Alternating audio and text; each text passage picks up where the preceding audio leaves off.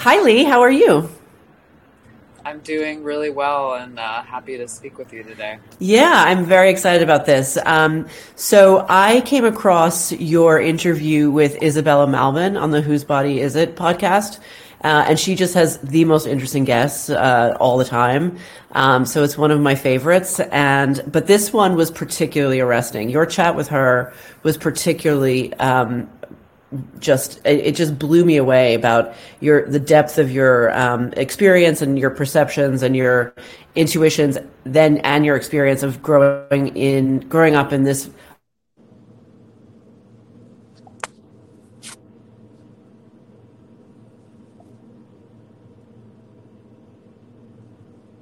I'm going to direct people to Isabella's interview with you because you go into it in such detail and it's so fascinating, and I highly recommend everyone watch it. But tell me, where you are and what you do and who you are. Yeah. My name is Leigh Janet Marshall. I am a citizen of the United States. I live in Northern California. I am a biologist by trade and a detrans individual by life experience. I consider myself born of LGBTQIA plus science.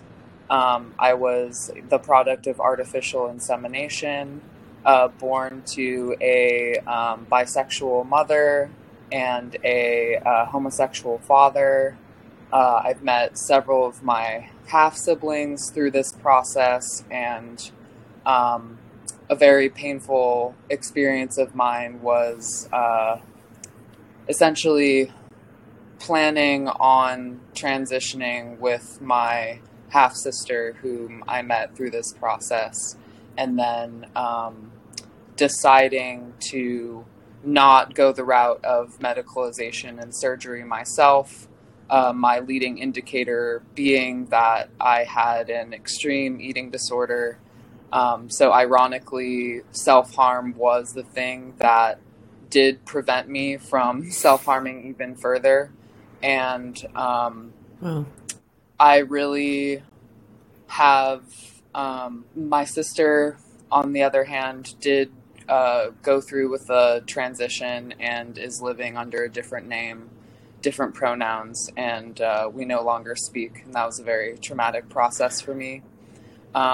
Yeah. I consider myself a friend to humanity and a friend of womankind. I recognize that the alienation from my body couldn't have taken place without early exposure to pornography, without Yes. a widespread culture that normalizes sexual assault and rape, both of which I've experienced. And I would say that if I'm an advocate for anything, I'm an advocate for embodiment as the root Yes. of all solutions to all of our social ills. I think that currently techno-fascism has succeeded in separating human beings from their experience of being alive, and by hijacking our minds with propaganda and with chemicals of all sorts and with social programming, Yeah. our only hope is to unite as people to try to confront this Yeah. Leviathan, truly. Yeah. And I'm really not sure if we're not already too late on this front, but Yeah. because I have a deep appreciation for the human spirit, I know that our best comes out in the worst moments, when we really are Yeah. confronted with annihilation. So I'm speaking out. I'm speaking out publicly using my name, because I think it's time for everyone with any love in their heart to just stand up for what's right and to try to convince other people to not go down this road, especially young people who are extremely vulnerable and the most targeted for disembodiment. They're the number one. Yeah, they're the number one target. It's required that they be broken. Otherwise, the nefarious plan will work. Just so you know, sometimes you're kind of going above the frame a bit on on the screen. So your eyes were cutting off there. Yeah, perfect. So one of the things you said in the interview about porn, it was just the way you said it was so perfect. You said that from watching porn at a very young age, you learned that men who were sexual retained their personhood, but women who were acting sexually or were being sexual were animals.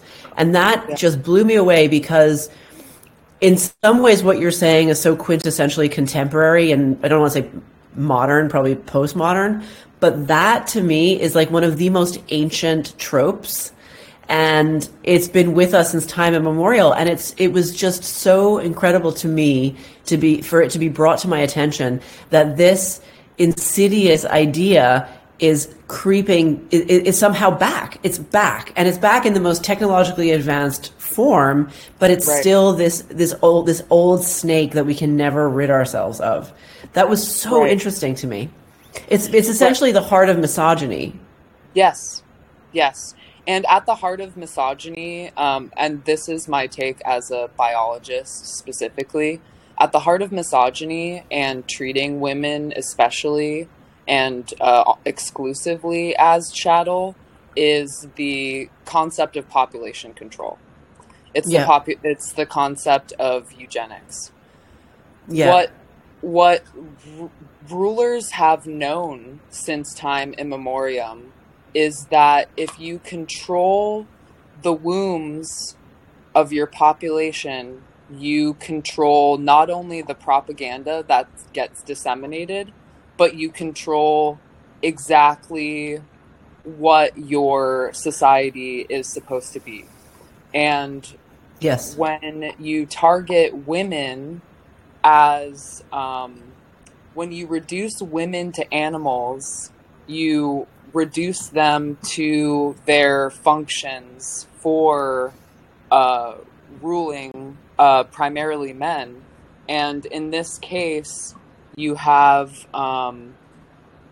not only secured breeding access for the highest echelon of society, but you also sow this deep cultural sickness of sadomasochism, where the men at the top not only get to exploit women for reproducing themselves, but also get to exploit women to torture them, to exploit every single one of our orifices for sexual pleasure, to violate children. It's grotesque, but it's also algorithmic, which is why technocracy has enveloped it so well. It's a mathematical concept. In ecology, I learned about this, with women being the functional unit of ecology in a population. The only animals considered ones are reproductively viable women. So if you control the reproductively viable women, you control your society. Everything. Yeah, you absolutely do. And it's actually not just the wombs. I think my husband, who grew up in Catholic Ireland, a big family and a very religious, conservative place, small town, he said, if you can control the bedroom, you control the population. So it's not just it is I think even more comprehensive than that. It's full sexual behavior, and if you manage to control that, then you have a population completely under your spell. And what that was what I was used to. And having been a liberal for a long time and raised an atheist in a very, very sort of even libertine kind of world, I always associated that with the right. And it's been particularly demoralizing and frightening to see it done so much more effectively, actually, than the church ever did it, by the left, so-called. And these terms are completely meaningless. I always put that caveat in there, but that's they would fall squarely among today's left. And that is so fiendishly clever in a sense. It's almost like it was done by design, because that blinds such a large population of right thinking, be kind types to the horror of what's really happening. And you said it's eugenics. It is eugenics. It's 100% eugenics.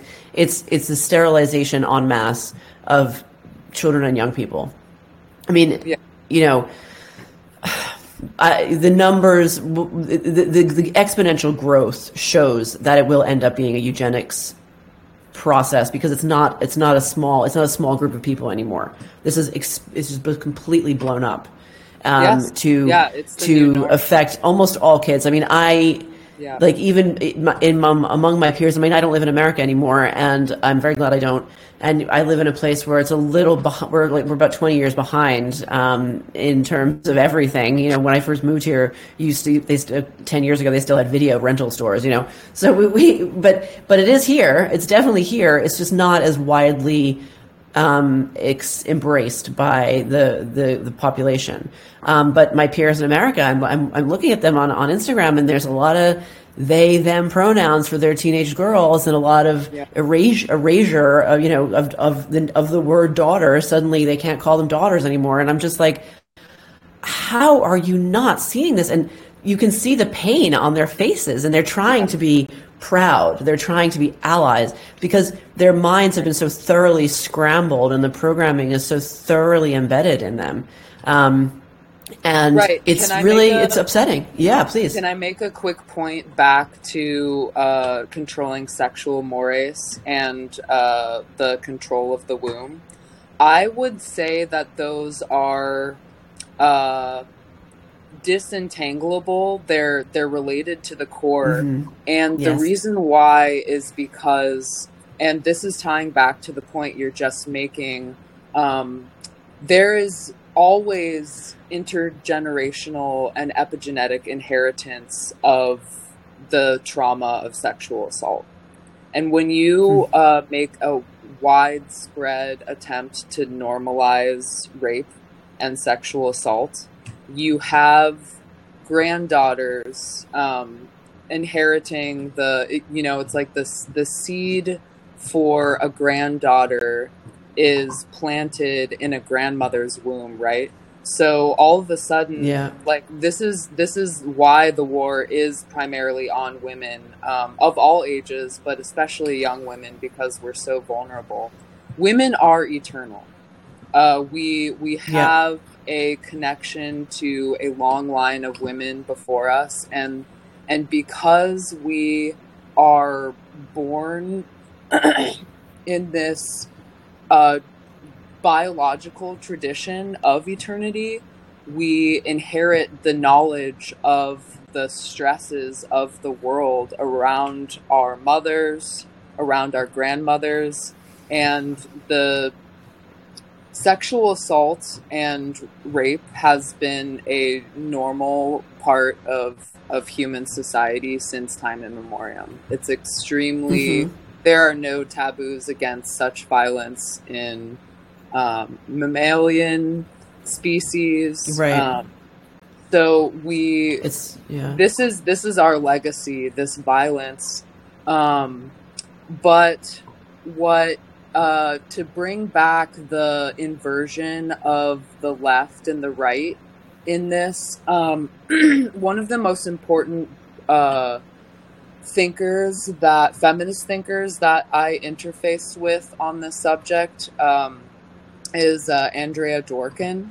And on pornography, she makes a really damning indictment about how the left and the right in the United States collude to perpetuate this hatred of women. And they do this through basically political gangsterism. You have the left, which has made women, reduced women to slaves, but under the guise of free speech. These are the pornographers on the left, the people pushing, which is where, the left is libertine, is against boundaries. The left has totally normalized pornography. I grew up thinking pornography was sexual education.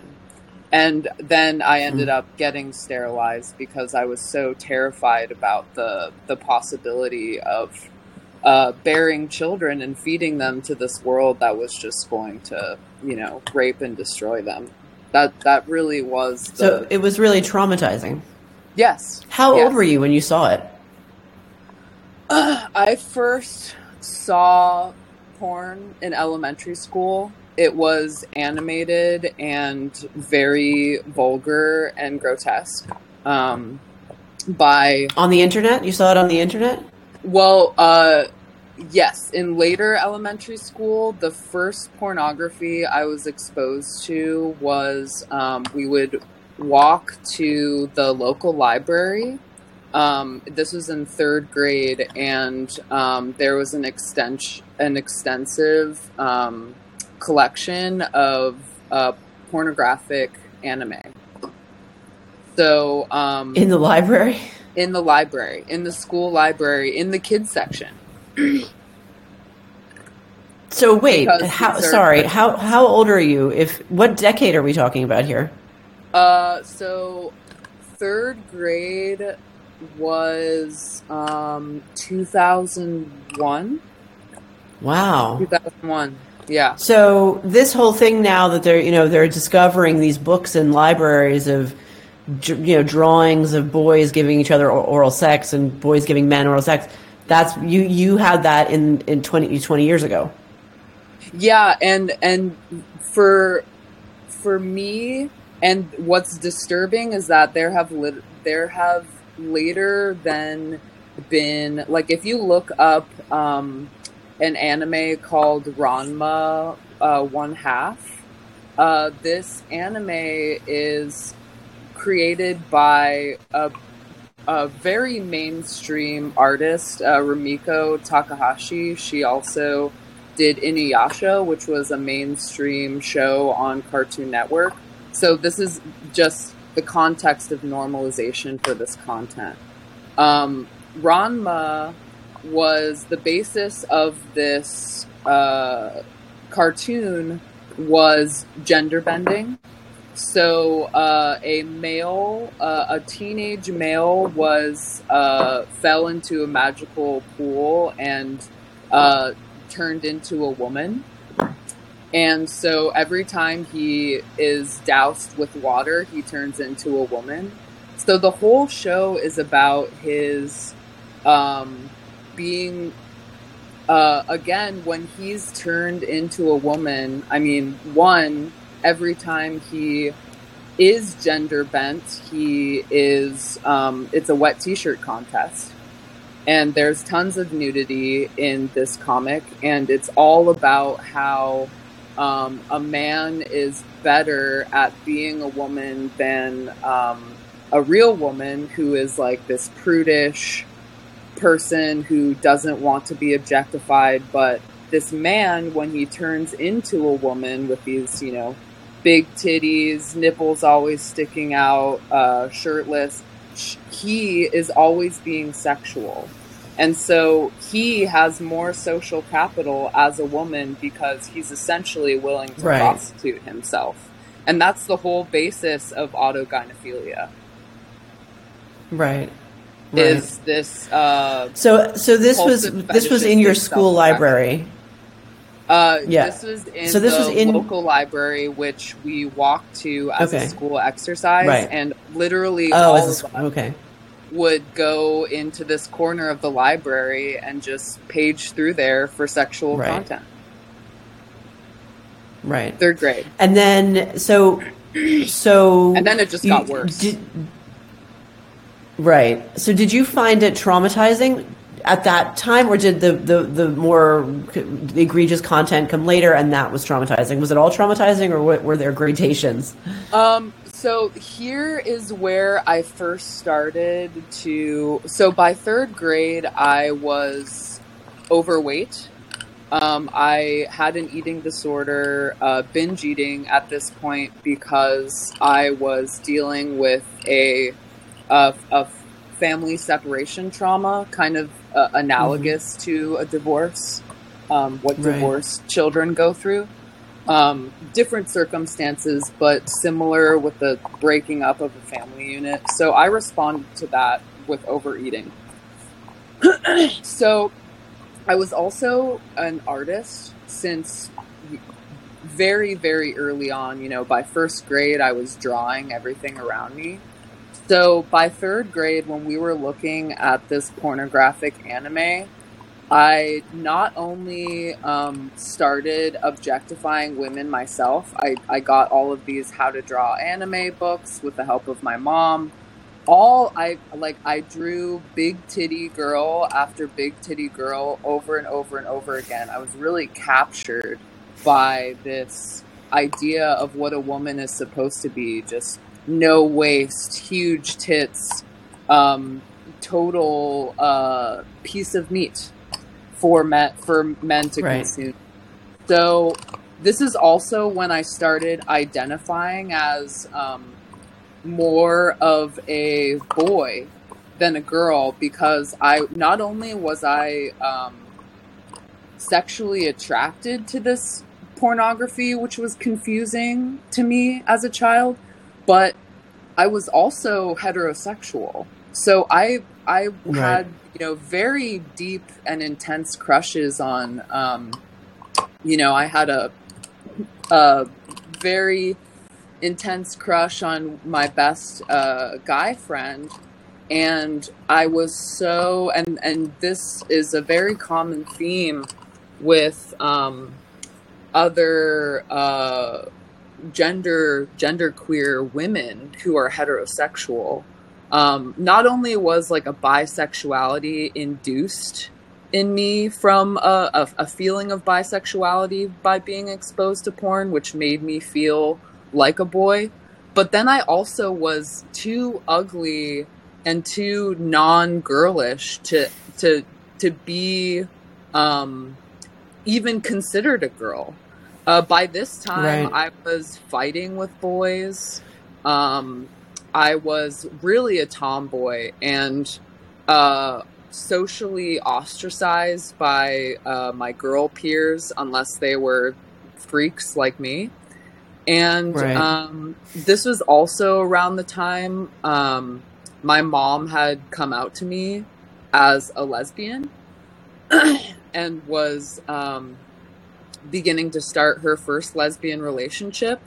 And my mom very early on told me about how basically there's intergenerational trauma in my family around being a woman and being perceived as not woman enough, but then also being told by the patriarch of our family that, men just want women to be barefoot and pregnant. And so his daughters, as a reaction to that, were one was a lawyer and one was a computer science professor, very professional women, very, second wave feminist, victory of second wave feminism women.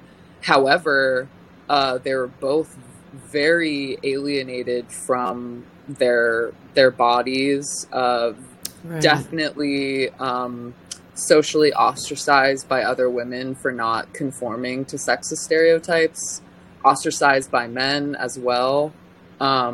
So there was a whole complex within my family, and by third grade, it was just perfectly manifested and brought out by porn exposure and consumption.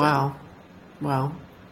Yeah. And I'm assuming then the older you got, the more exposure to all kinds of, as happens with everyone, you grow up and you have more interactions with all sorts of sexual experiences in person, and I'm hearing now from young people online, which of course didn't exist when I was young. Yes. But and that is a like that that has accelerated this the most. Yeah. Is internet. Yeah. I can see that. I mean, I remember I was a little kid in the 1980s, so very different world. And I mean, media was a huge thing. Television shows and MTV was starting and stuff like that. But I mean, I remember just this sense, like this strong sense of disgust, I guess. I mean, there was always a fascination around like around there was a taboo just of sex because there, you know, as I was a child and I very, very much understood that this was not for me. Like this was not for me. I remember once I caught my dad took me to the video store in Brooklyn and he went into there was a little curtained off section where they had the porn videos and went into that. And I knew what was in there. I mean, I didn't know really what was in there, but I knew that it was something really naughty and bad. And I was furious at him. He was in for 2 seconds and he came out and it was almost like a joke. But I was irate and I wouldn't speak to him I was just appalled and offended. And I felt my boundaries had been hugely transgressed. And he was sort of like taken aback because I was very close with my dad and he wasn't a pervy person. And it was like, he was like, I was kind of joking and I'm like, absolutely not, you know, like little girl with my hands on my hips and wagging my finger at him. And it was just like very strong. Like you do not do that in front of me because I am a child. Yeah. And now it's just like, it's insane to me. Children are naturally conservative. They're conservative and they're hierarchical, right. But it's like they should. I just don't think they should be exposed to this. Well, right. And can I make a quick point about children being conservative? I think prior to the internet, that was more true, but really by my generation and you know, my husband is Gen X and he has a completely different relationship with pornography. He grew up where it was still omnipresent, but it was still shameful. And right, exactly. If you were whacking off to porn, you were a loser. If you were with your friends looking at porn, y'all were just perverts, man. Okay, so contrast with millennials and Gen Z. The main difference is, and this is what's like, my mom had no idea how early I was exposed to pornography and how much it warped my mind and my relationship with my body. We all like the peer-to-peer pressure with pornography consumption. I mean, this is why the fastest growing bracket of rapists is now teenage boys. And it's that shift of sex offending has occurred because of the internet alone and because of a culture of peer-to-peer transmission. By middle school, I mean, I told you, you know, in third grade, we were all in the library looking at, you know, titties. By middle school, we were every social gathering, whether it was mixed sex or single sex, anytime there was a computer involved, it was group watching of pornography. It was a group activity of whether it was girls normalizing this for other girls, whether it was I mean, I've talked to many male friends in my generation that were like, oh yeah, I masturbated with other boys when I was young, into porn online. And that's just like that hijacking of sexuality. And so one of my most painful, and I would say the root of my, both you know, rape and sexual assault experiences that happened in college, I was groomed for that by essentially the normalization of group sex by middle school. So consuming pornography in a group setting in middle school set me up for being naive to orgies in college. I went to the University of California, Santa Cruz, which is notorious for its hippie counterculture bullshit. And the group sex that I was pressured into destroyed my soul. I mean, it really made me want to die. And there was no understanding or culture of accountability. I believed it was my fault because you didn't like it? Run away. I didn't know how to recognize the signs until it was too late. And you know, I think that it's really when, you know, just to like zoom out to the legal framework of how, so why is it that legally speaking, we can change the definition of sexual dimorphism to spectral, and we can change laws to enable self-ID and for men to be in women's prisons and women's shelters and all that? Why is it that we can do that before we can extend the statute of limitations for prosecuting rape? Right. Like Evan Rachel Woods has thought about. I mean, it's like, it took me so many years to understand and put all the pieces together of why I would have experienced such things. But the shame and alienation, I mean, that's why after being sexually assaulted, trans seemed like a miracle to me. Right. Able to be perceived as a man was a miracle to me. All of a sudden, I was safe. Yeah.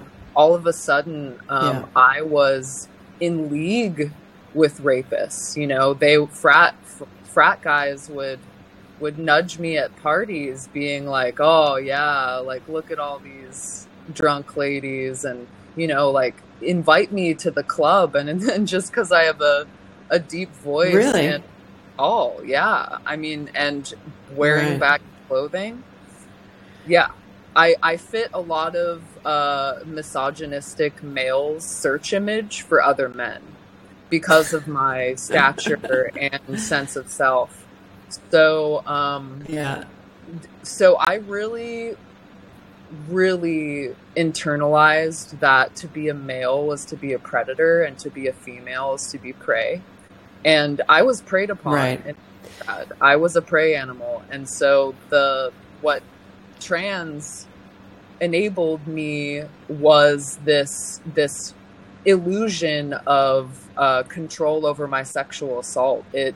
It's very similar to the warped thinking that grooms victims of sexual assault into pornography and prostitution as an attempt to control the abuse and make it empowering. Right. That's all that the left has normalized, the new left. Yeah. Do you think, like, when you're talking about like going to college and like there was a big orgy scene, like that to me is kind of crazy because like that was not my experience. I mean, I went to college in Ireland in the 90s. Maybe, I don't know, maybe it's different now. It might well be different now, but I mean, it just wasn't like, it just was not a thing. Like nobody was consuming porn. No women were consuming porn. The men probably were secretly, but certainly no women were. And everyone was having relationships of one kind or another and getting their hearts broken and doing dumb shit. And, you know, I mean, we were not goody two-shoes at all, but it was all one-on-one. It was all one-on-one. Yeah. And it was all private. And do you think essentially what's happening is that we've basically made sex no longer private, and actually that's inflicting a huge psychic wound on us all? Yes. Yes. Yeah, no, and Jenny, I'm amazed that not everyone was raped in college. When That's incredible. Someone tells me that they went to undergrad and they just went to class and had relationships and stuff, I'm just like, why didn't I go to that school? Wow. That is so It's appalling. heartbreaking, and it's really That's like I can't heartbreaking. tell you how much social anxiety I have, and um how how much I've been forced to sacrifice healthy relationship with peers because I literally fear a social interaction turning into an orgy. Wow.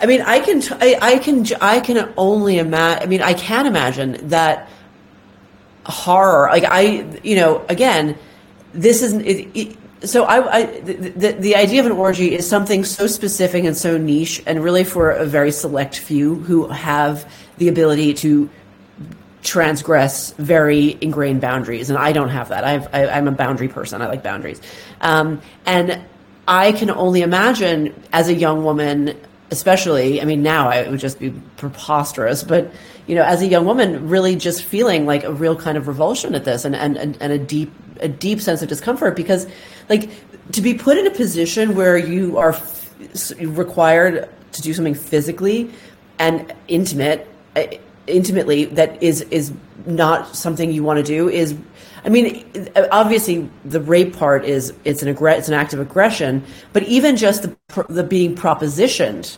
Like, I remember being propositioned as a young girl, starting from no age, because that's what happens. Especially, I lived in Italy, and so men were constantly following you around and chasing you and trying to touch you, and it was quite a frightening and full on experience. But even being propositioned just makes your skin crawl. It's so. Yeah. It's such a deep instinct of ours to maintain our physical space to ourselves. And so, yeah, I can't, I mean, the thought of being kind of tricked into something like that, into a situation turning and taking that turn, I would have felt the same way in terms of just, I mean, obviously never mind a rape, but in terms of like, this is an upsetting and traumatizing event. I can completely see that. I mean, I think, one of the things I wrote about this recently, about the sexualization of children and how we're teaching them, we're pushing on them. I don't want to say teaching, that's a good term. We're pushing on them. Yeah, we're indoctrinating them with these very advanced sexual acts, very advanced sexual concepts. And these are things that humans need to discover on their own as they mature at their own pace, right? Like, I was listening to a podcast and it had an ad on it that was it was targeted to my local area, and it was a young woman, and it was an ad for Deloitte, the global accounting firm. And it was a young woman saying she loved working at Deloitte because she's pansexual, and she's known she was pansexual since she was 13. And I literally drove off the road. I was like, this should be illegal. Like, a 13-year-old has no business declaring herself pansexual. A 13-year-old, like, that is, right, that in and of itself is a form of abuse. Yes. Like, you shouldn't be aware of these things because you need time to develop your own, your psyche and your sexuality in conjunction in a natural fashion. And if, when you're an older person, you discover that you're really freaky and you're really into kink, I mean, fine, that's fine. But that is not for a 13-year-old. Right. Okay. But here's where the internet comes in. And I'm also going to, I truly believe that all kinks, all fetishes are unprocessed traumas that then get erotically fixated. Yeah, I mean, charged. maybe blame my Freudian education for that. Yeah. But I know is I'm an operator of my own mind, and I did have fetishes develop. I had phallophilia, like the projecting of pretending that I had a male sex organ when I was being sexual. Why? Because by 13, I did identify as pansexual. I was encouraged by adults online to identify this way. And I was also, by 13, addicted to gay anime porn. and Wow. was already a porn addict as a 13-year-old girl. They're not. They don't talk to it. They don't tell adults about this. I mean, like this. It's so ingrained, right? And then now you have the complete normalization of children being groomed for OnlyFans, like, and that's supposed to be empowering, and it's all connected. It's all connected, and it's adults driving this online.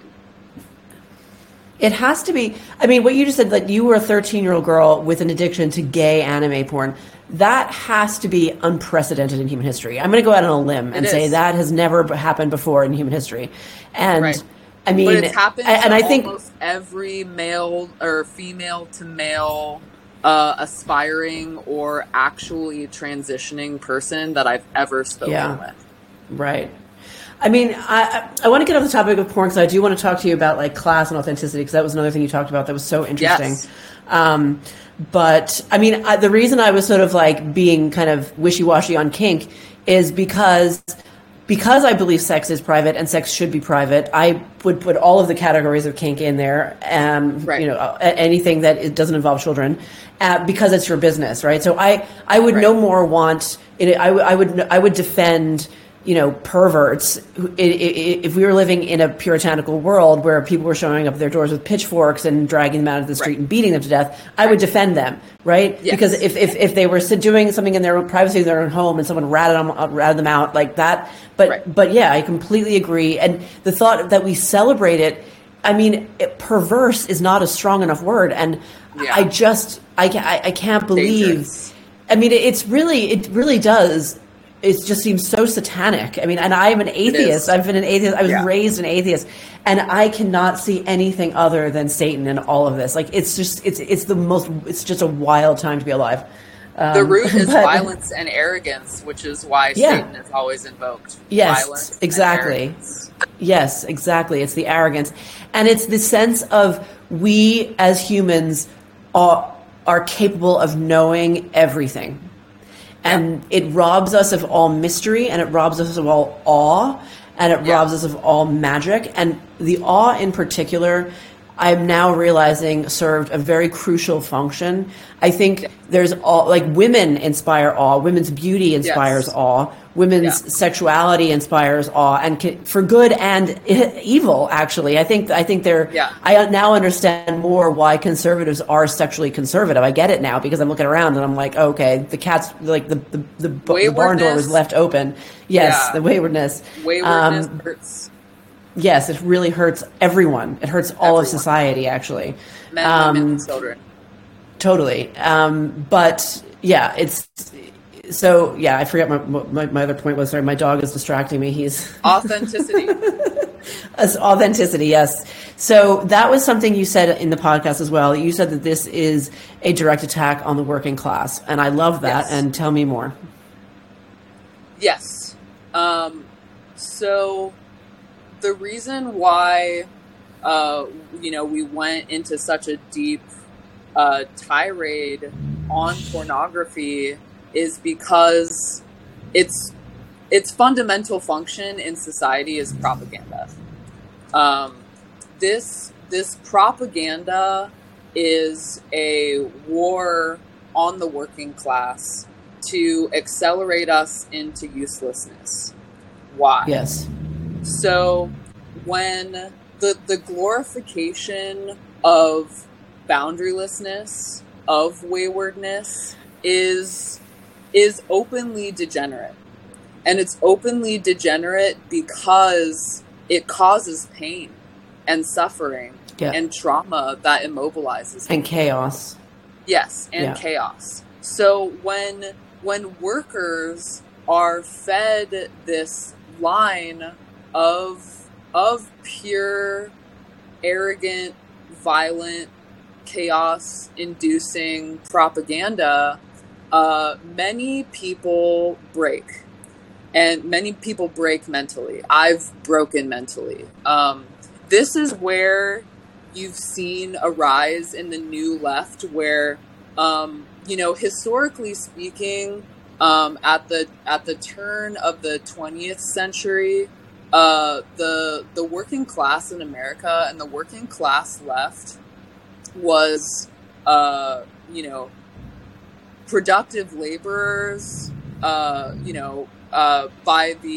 By World War II, women and people of color were recognized as productive laborers en masse.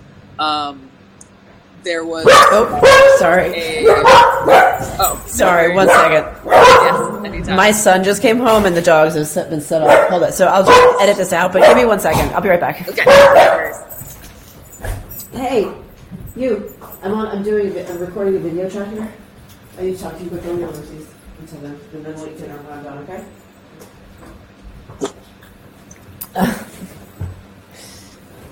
Sorry. Hold on. All good. I have they have they have the day off school tomorrow, and so he was out in the park with his friend. Nice. And then my dogs get set off. Come here, Maxie. Sorry, I'll delete this, or maybe I won't. Maybe I'll just leave it in. No worries. Yes. Oh, hi! How cute. Yes, she's responding. Oh my goodness. Well. Oh, did you hear them? Oh, that's so funny. Yeah. Yes. Okay. And they're sitting. Yeah.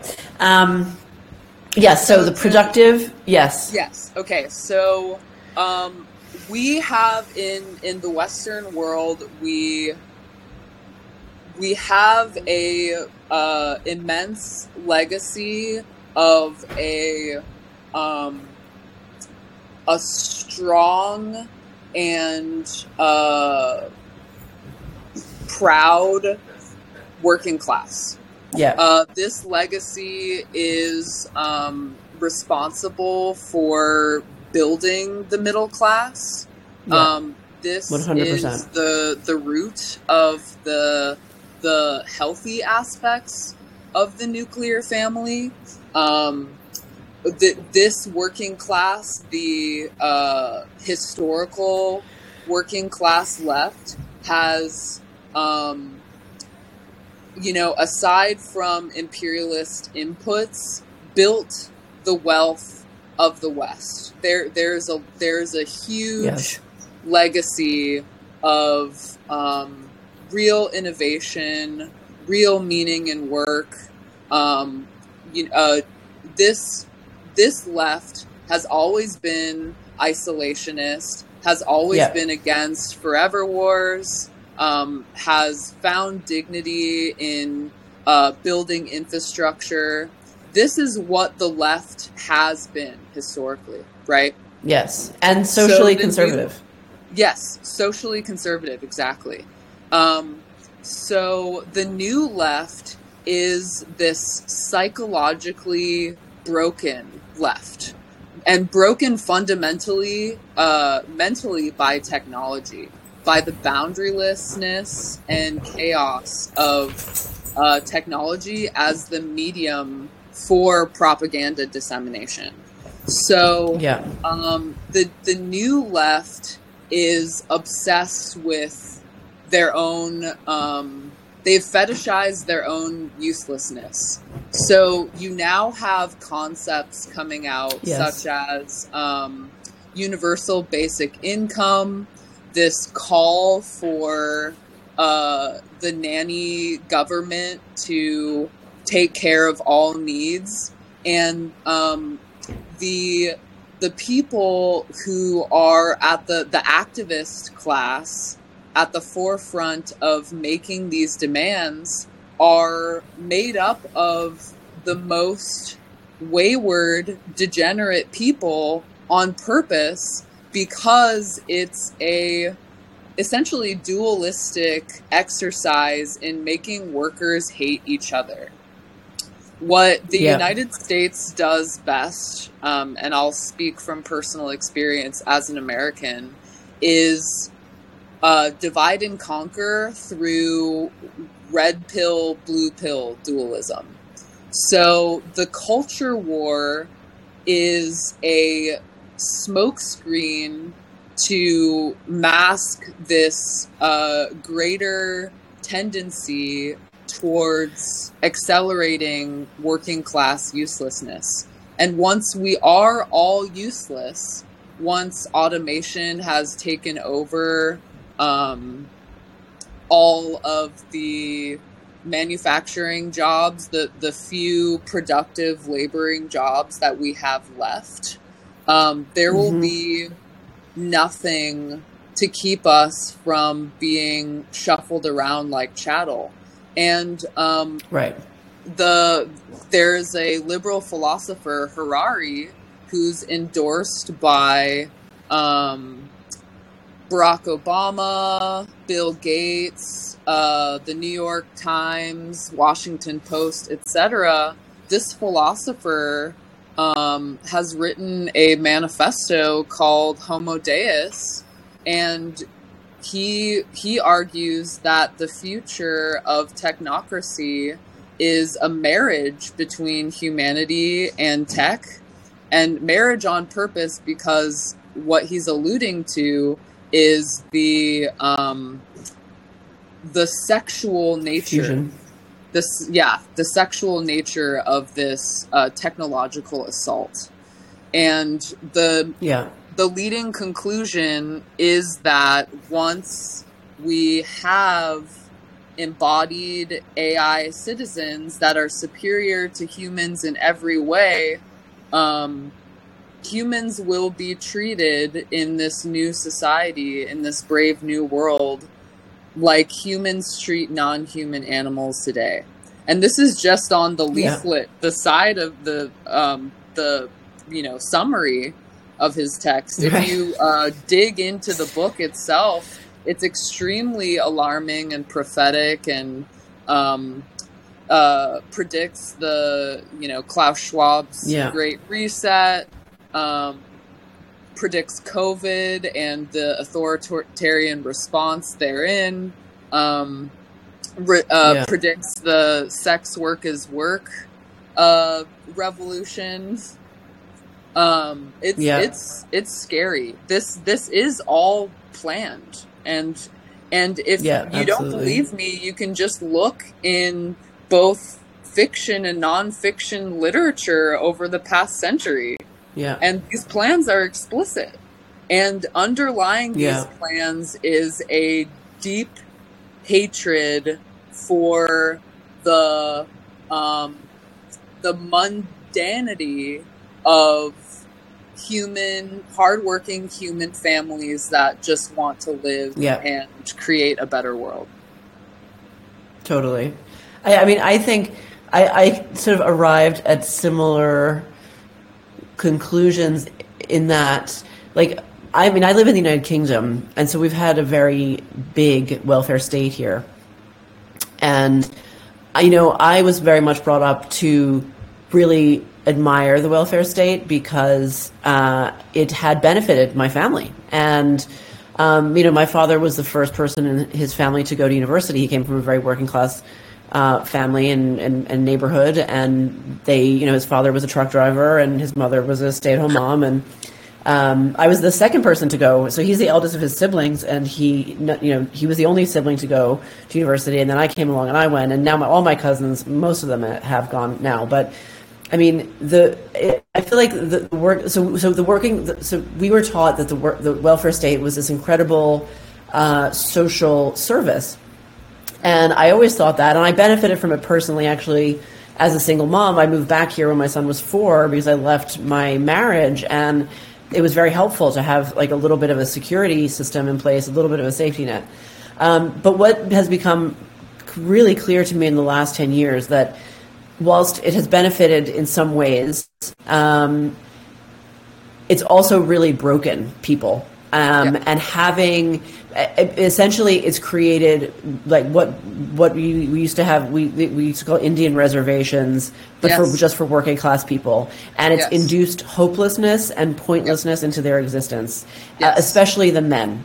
And because the men were the providers and the women were the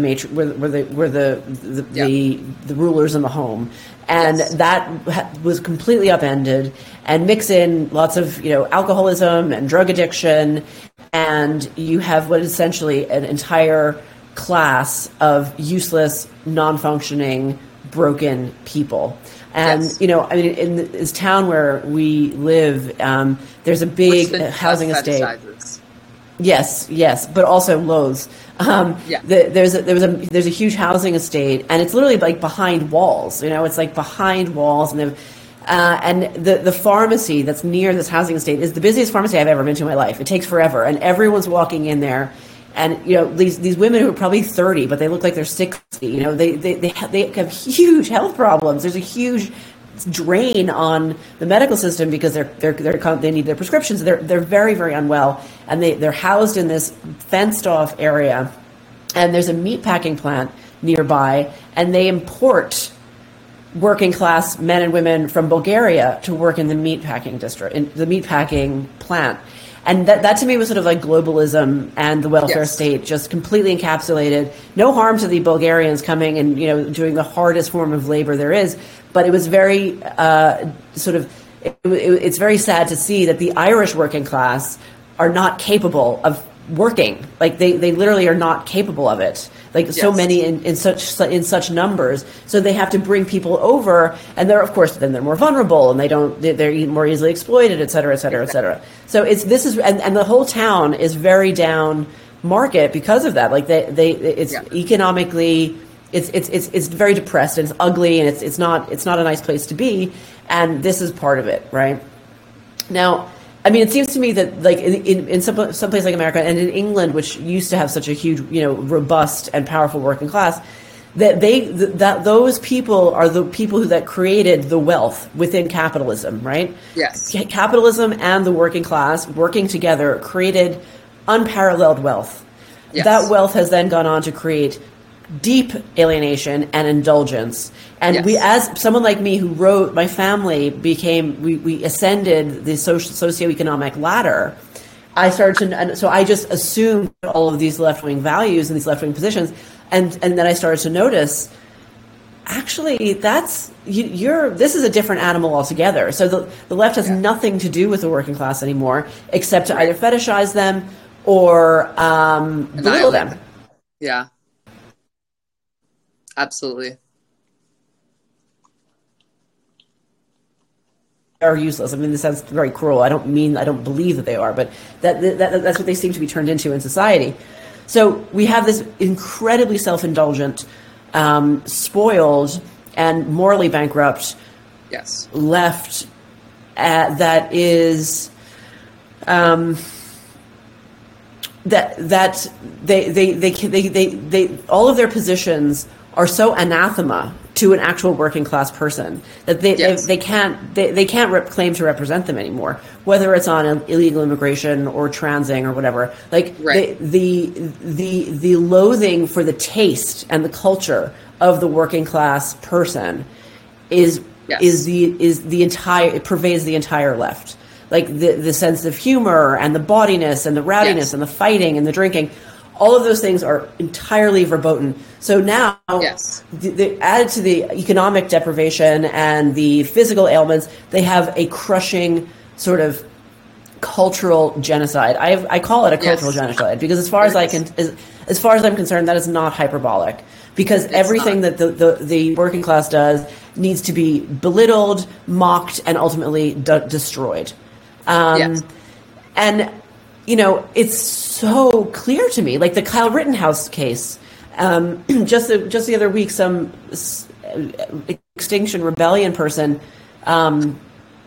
attacked a game of pool or darts or something. You know, it's like everything that the working class loves must be destroyed as far as the left goes, and yet they continue to crow about how they're defending the little guy. Right, but this is where the green movement has come in. And I'm going to speak to my academic experience, being trained as a biologist and ecologist. What the new left has done is, you know, part of this, both fetishizing uselessness, but then denigrating it as well. That dualistic arm when it comes to the welfare state and its side effects, the the underlying theme is Malthusianism. These people want a drastic reduction in the human population. They treat that as the ultimate good. So what the new left has done, the old left has always, stuck up for the underdog, right? Well, the new underdog in the new left that underpins this degrowth agenda, the Malthusian agenda, the depopulation agenda. The little guy now is planet Earth. The little guy now that's very interesting. is all of the all of the species that are cows swept into this mass extinction event. The new little guy is climate. It's these giant untenable concepts that can be swept into an apocalyptic narrative, and they ultimately want the working class to embrace this apocalyptic narrative, which it's an inversion also of because everything is a balk against religious conservatism, right?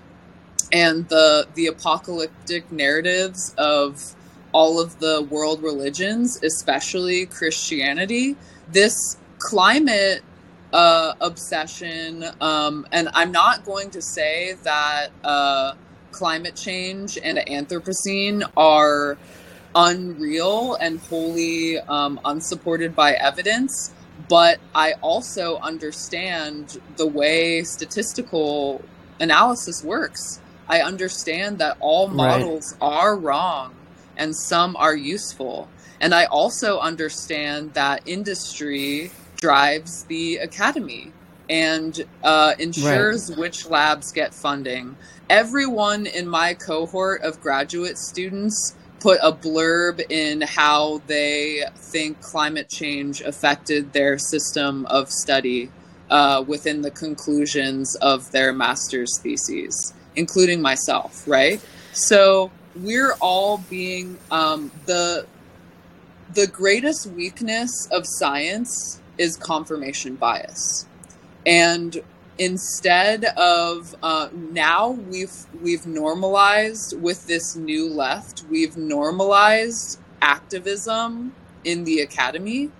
And once that happened, we really let the reins off of the four horses of the apocalypse, but they're all confirmation bias related. And this self-serving tendency, this egotistical self-serving tendency to observe what you plan to observe in the world is at the heart of the trust the science movement, the trust the experts movement. And when you're trusting these experts, you can very easily be manipulated into perpetuating the culture of confirmation bias itself.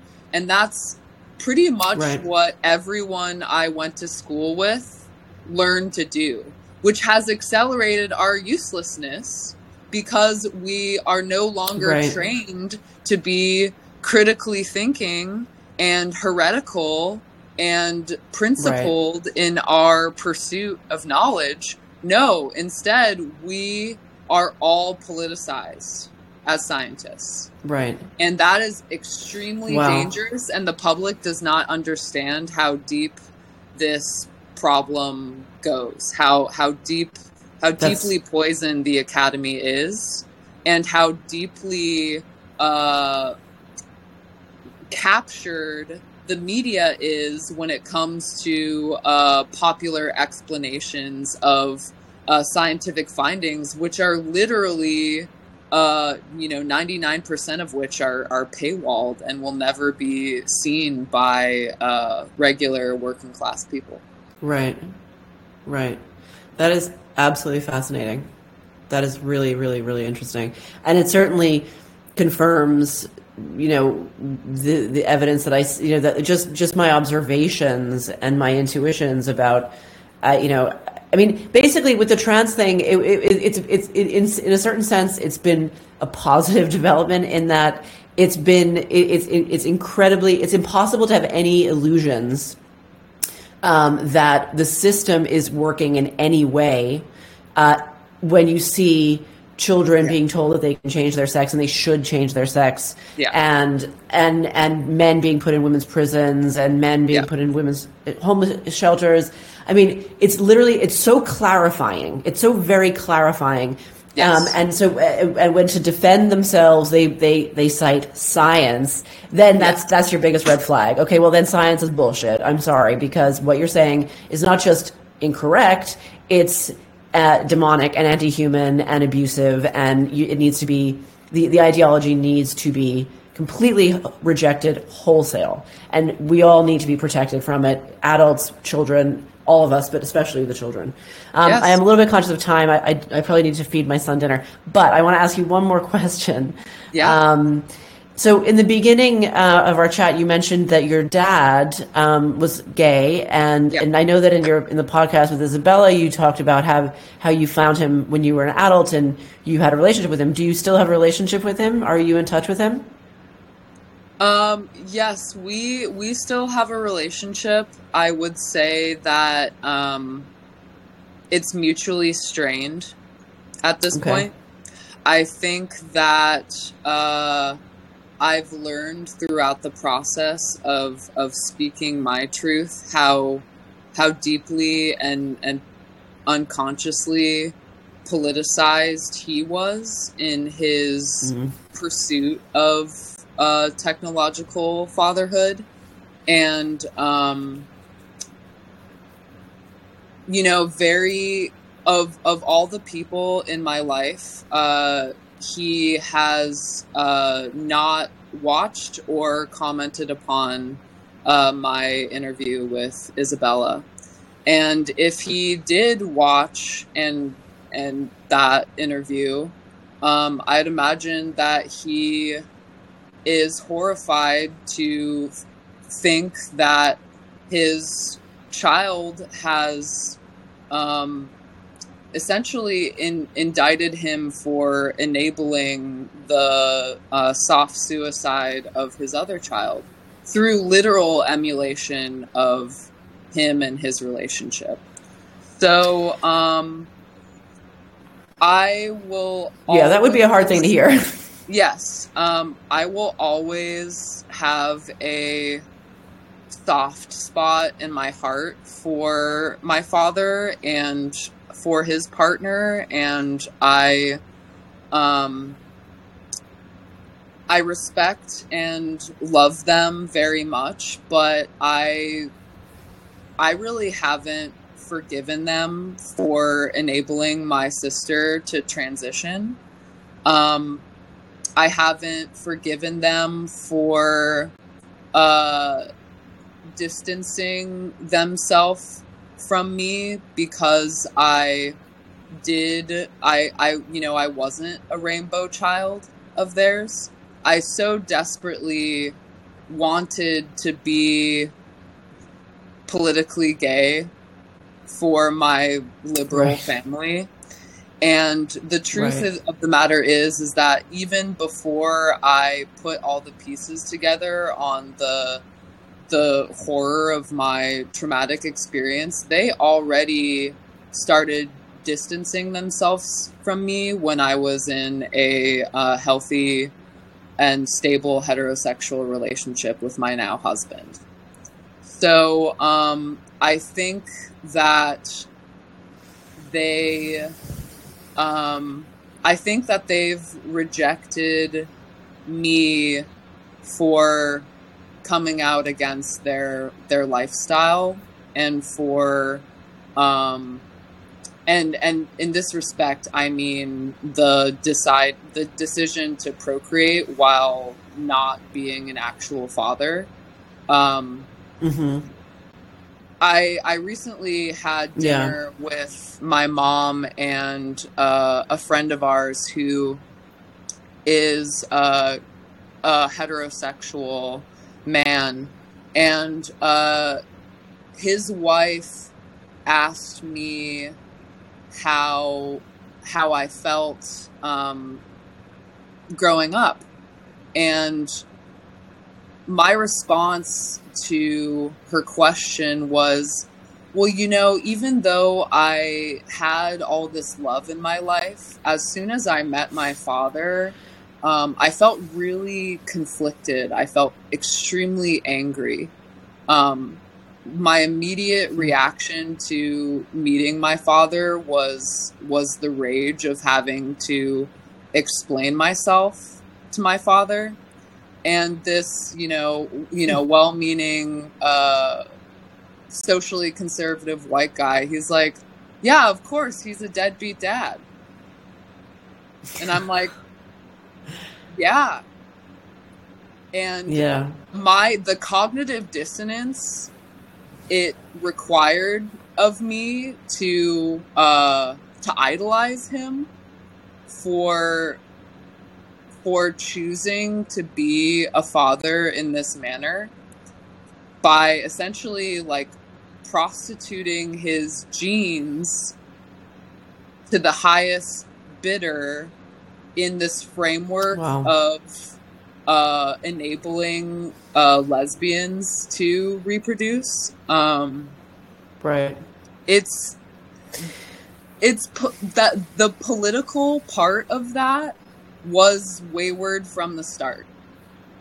Right. Absolutely. And I mean, that's very interesting. I'm the collateral damage. My life experience is the collateral damage of that. I talk with my husband about the experience of, I hit the ground running with one leg. And that one leg was the love of my mother. But I was missing a limb to stand on because I never had a father to protect me from other men. And I don't think I will actually ever forgive my father for failing to actually be my father. It's extremely painful to fantasize that he was ever my father. That is so powerful. Like that's a very powerful thing to say.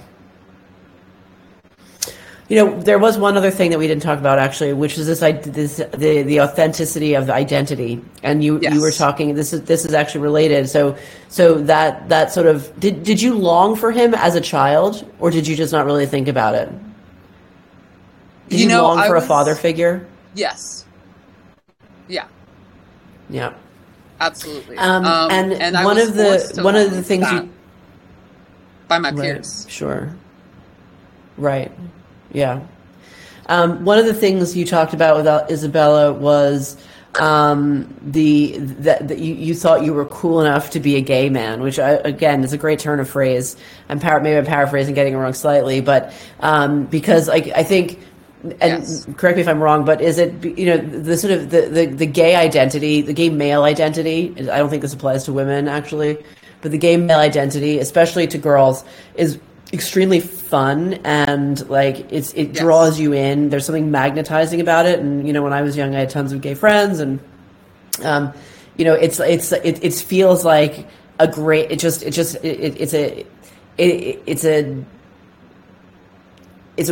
a very welcome part of a woman's life, at least in my experience when I was young.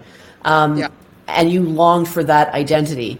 Now, identity is something that I'm very interested in because I don't really have I'm a third culture kid, as someone wrote a book called this, children who grow up in countries that are not theirs. Not immigrant kids, that's not the same, but sort of like expat, families that move for job or lifestyle reasons. My parents moved for lifestyle reasons, and my parents are actually two different nationalities anyway.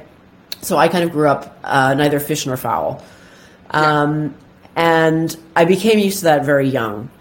But what I found when I went to America, when I returned to America as an adult, after having lived in Ireland, Northern Ireland, and Italy, is that my oddness identity gave me huge social capital. Huge. Yeah. Like Yeah. massive social capital when I was in my early 20s, and I moved back to New York, moved back to Brooklyn, and was hanging out in all these like sort of intellectual bars, and I was like the toast of the town. Like people that just thought I was so interesting, and I really dined out on it for a long time. So how much is this American longing for an interesting, authentic identity? How much of that is playing into the trans thing, in your opinion? Yeah, I think that as a mimic, as someone who coped with my feeling of alienation by copying people in my life that and copying people that were queer, I think at the heart of the authenticity issue, which leads into transhumanism, is the mentality of a hungry ghost. I, from a very young age, felt aware of this true emptiness and lack of rooting. This, and within Western civilization, I think this is it's a rationalist pit trap, specifically because of the I think therefore I am, and whatever I think is what I am, and thinking is separate from being. So as someone who grew up in Western civilization, my brain has always been this hungry ghost. That at best kind of creates I think Americans practice identity the way that hermit crabs do. They grab products around them and they create a shell of brands and experiences and tribal affiliations. They wear this ossified Frankenstein-esque because it's so, you're taking dismembered parts of different ideas and different cultures, and you're wearing it as this shell, but on the inside, you're this deeply vulnerable organism. This deeply vulnerable organism that feels and knows to its core that as soon as it's naked, it can be devoured instantaneously. So going back to how I felt like a gay man trapped in a woman's body, I felt that way because I couldn't accept completely that I was the pornified version of woman that was fed to me. So I truly believed, when I believed that I was a gay man trapped in a woman's body, I did so purely based on main character syndrome. I wanted so badly to be the main character in my own life instead of this weird sexual object that I was taught my body made me. So my solution to that was, okay, and this is where trans gets so inherently regressive, because all of a sudden women are men because we wear pants and Carhartt jackets. Right. The ease with which I was able to pass as a man just because I hid my tits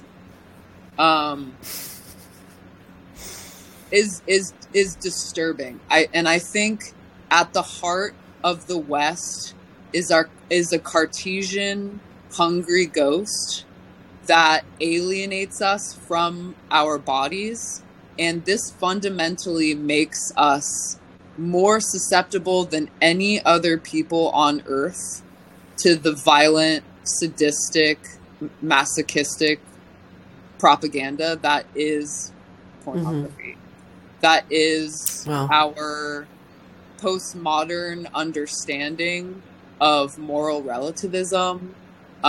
We are so profoundly lost as a civilization and hungry for meaning. Totally. I feel like society is essentially dividing itself up. And I'm going to use this term, but it's not. There's probably a better one out there, but it's the only one I can think of. But to describe it, it's dividing itself up between the organic people and the machine people. And one of the things that, in addition to this, my upbringing before the internet and my odd life experience where I was traveling around a lot and I was always outside the mainstream, my very sort of bohemian family, no fucks given kind of thing. Those things definitely inoculated me against woke ideology. But one of the big, even more than that, I think, is that I am just strongly affiliated. I have a strong affinity and a strong desire to be with the organic people. And by that, I mean, like, I love old places. I love old shit. I love living in Europe because it's old. And there's, churches that have been around for 1,000 years. And I find that soothing in my soul in a way that I actually find hard to verbalize. And so it's just a very strong attachment that hasn't been programmed out of me. It hasn't been messed with. It's still there. And it gives me this just clear vision in this regard anyway of like, okay, these things need to be preserved and saved and not destroyed. And anything that is machine or plastic or, silicon or digital or whatever, I'm not drawn to it. I'm just not. Yes. And I think that so much of what you say is so strongly resonant with that, which is why I reacted so strongly to your podcast. I sent it to a bunch of people and I was like, this is honestly one of the most fascinating conversations I've ever heard. I think, do you know what I mean? Like, I'm sure there's a better word than organic, but essentially, of the earth. Right. I think by organic, you invoke the same concept of rootedness, right? And what being rooted and grounded requires is embodiment. And throughout Europe, because I've traveled there somewhat extensively as a younger person, what is inherent in the structures of Europe is the blood, sweat, and tears and vision of the working people of Europe. And this is true all over the world where people are still connected to their histories. I think that I was, as a Californian, California is, and the United States more broadly, but especially the West, is new age to the core, is constantly accelerating its repackaging and it's it's like I come from the land of boxes and strip malls, and it matters. It does matter, doesn't it? I needed to move to Northern California to experience the next best thing from history in culture is history in nature. So, now I live around old growth trees that remind me of the shared history of nature and mankind up here. And it's a very economically depressed area that is in desperate need of an infrastructural renaissance. But there's no impetus here. There's no money here. There's no inspiration here to accomplish that, because the reality of poverty in this region is keeping people trapped in a cycle of prostitution, drug abuse. Humboldt County, where I live, is I believe one of the top welfare fraud and welfare claim recipients in the United States. It has seen the coming and going and crashing of many major industries, from lumber to fisheries to cannabis. Really, really economically impoverished area. Still maintains a substantial presence of tribes that were able to survive the genocide of colonization. And across the board, there are these, cries for meaning. The murder of indigenous women in this. Humboldt County also has the most missing persons in the United States. Wow. And it's because the forests will eat the bodies alive, and it's primarily, the major victims of trafficking and murder and all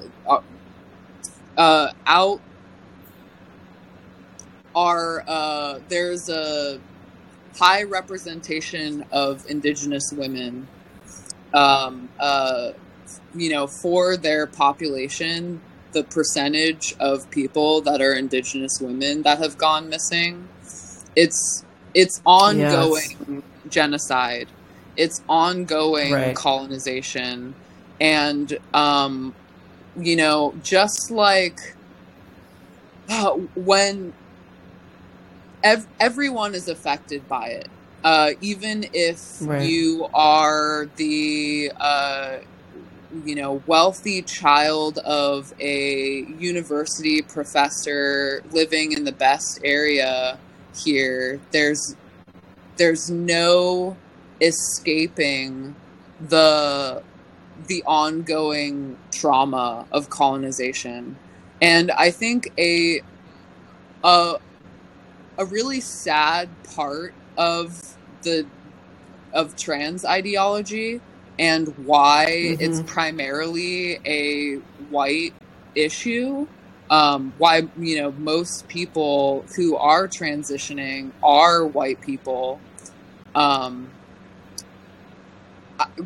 I think people who transition, especially if sterilization is involved, are really motivated by white guilt.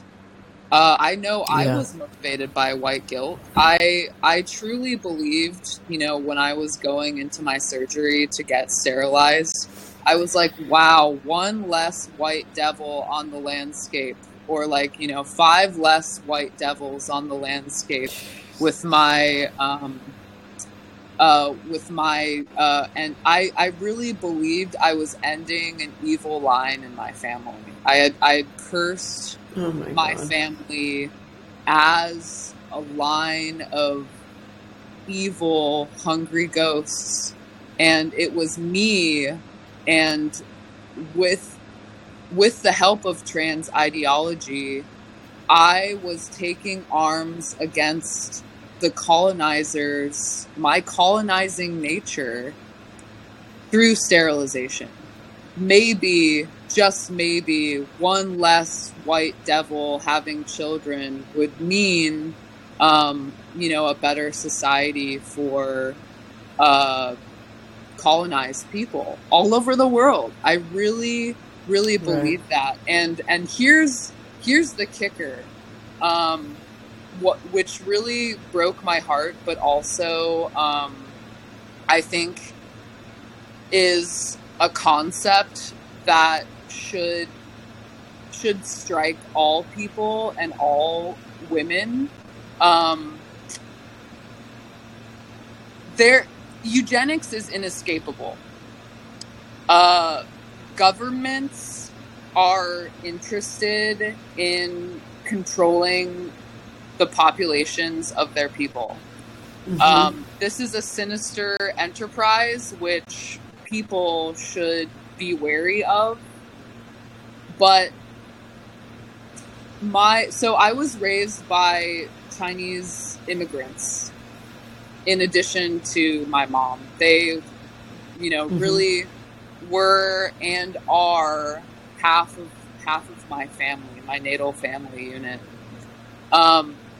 Recently, just this year, my Chinese mom, I was visiting her for my birthday, and I wake up and she's making me coffee, and she grabs my arm gently, and she looks me in the eyes and she says, Leigh, I think you may not like this, what I'm about to say to you, but I'm going to say it anyway because I love you. And what she said to me was, Leigh, I want you to think about having children. I want you to consider having children. And I want you to have children because I know you are such a good person. And you have such a loving heart. And there are so many hurt and hurtful people in the world. There seems to be so much evil. The evil is so loud. And what hope do we have if good people don't have families? And I told her with all the grace in my heart, thank you for believing in me as a mother. And I didn't tell her that I had gotten sterilized. I said, I will think about it, E. I'll think about it forever. And I will. And so really as someone who has pursued sterilization from white guilt and from really believing that I was a white devil and all of my seeds would be white devils, being told by my Chinese mom that she hopes for me that I raise good people because the next generation needs it. That, I'll never forget that. And I'm here trying to tell women, especially women that feel they're too traumatized to have families, which is how I felt, that if you have love in your heart, if you are ruled by love for humanity, the only way to combat Malthusianism is to raise good people, is to center 100%. Families, is to protect families. It's the I 100% agree with that. Right. Wow, So that's this incredibly. is the difference between positive eugenics and negative eugenics. The Malthusians are Okay. pursuing negative eugenics. The sterilization and getting rid of undesirables in the gene pool is negative eugenics. Positive eugenics is something that every civilization can get behind ethically, because it's literally just a flourishing of human strength intergenerationally. And positive eugenics, making a better world, will never happen without protecting women and without protecting families. Yep. And that's what I speak up for. That's what I advocate for. Protect women, protect families, make children, value the innocence of children, teach them to have love in their hearts, and this world will become incrementally a better place. I wholeheartedly agree. You are honestly, I listened to so many people talk about so many subjects. I think you're up there, the most interesting, if not very close to all of these very big names. People who've gotten very famous throughout this cultural crisis, and everything you say is as smart or as interesting or more so than any of them. So thank you so much for your time. Thank you. We are too. Allies. We are allies in as much as we can do anything at all. I think, speaking, writing, communicating in general is just really the only solution to this. And I share your fear that it might be too late, but I choose not to believe that. So I'm going to hit stop on the record. Yeah, exactly. It absolutely matters what you believe. I'm going to hit stop on the record. And is there anything you want? Is there anywhere people should follow you? Anything like that? Yeah, I go by my full name on Instagram, Leigh Janet Marshall. You can also find me on Facebook, Instagram, Leigh Janet MS. Twitter, Leigh Janet MS. Twitter. And I love having conversations with all kinds of people. If anything that I said resonates with you, that you want to discuss further, feel free to. It all does. Feel free to drop into my DMs. Met Jenny. I absolutely will. So, all love to humanity, and I'm here to support all us people fighting the good fight for human dignity.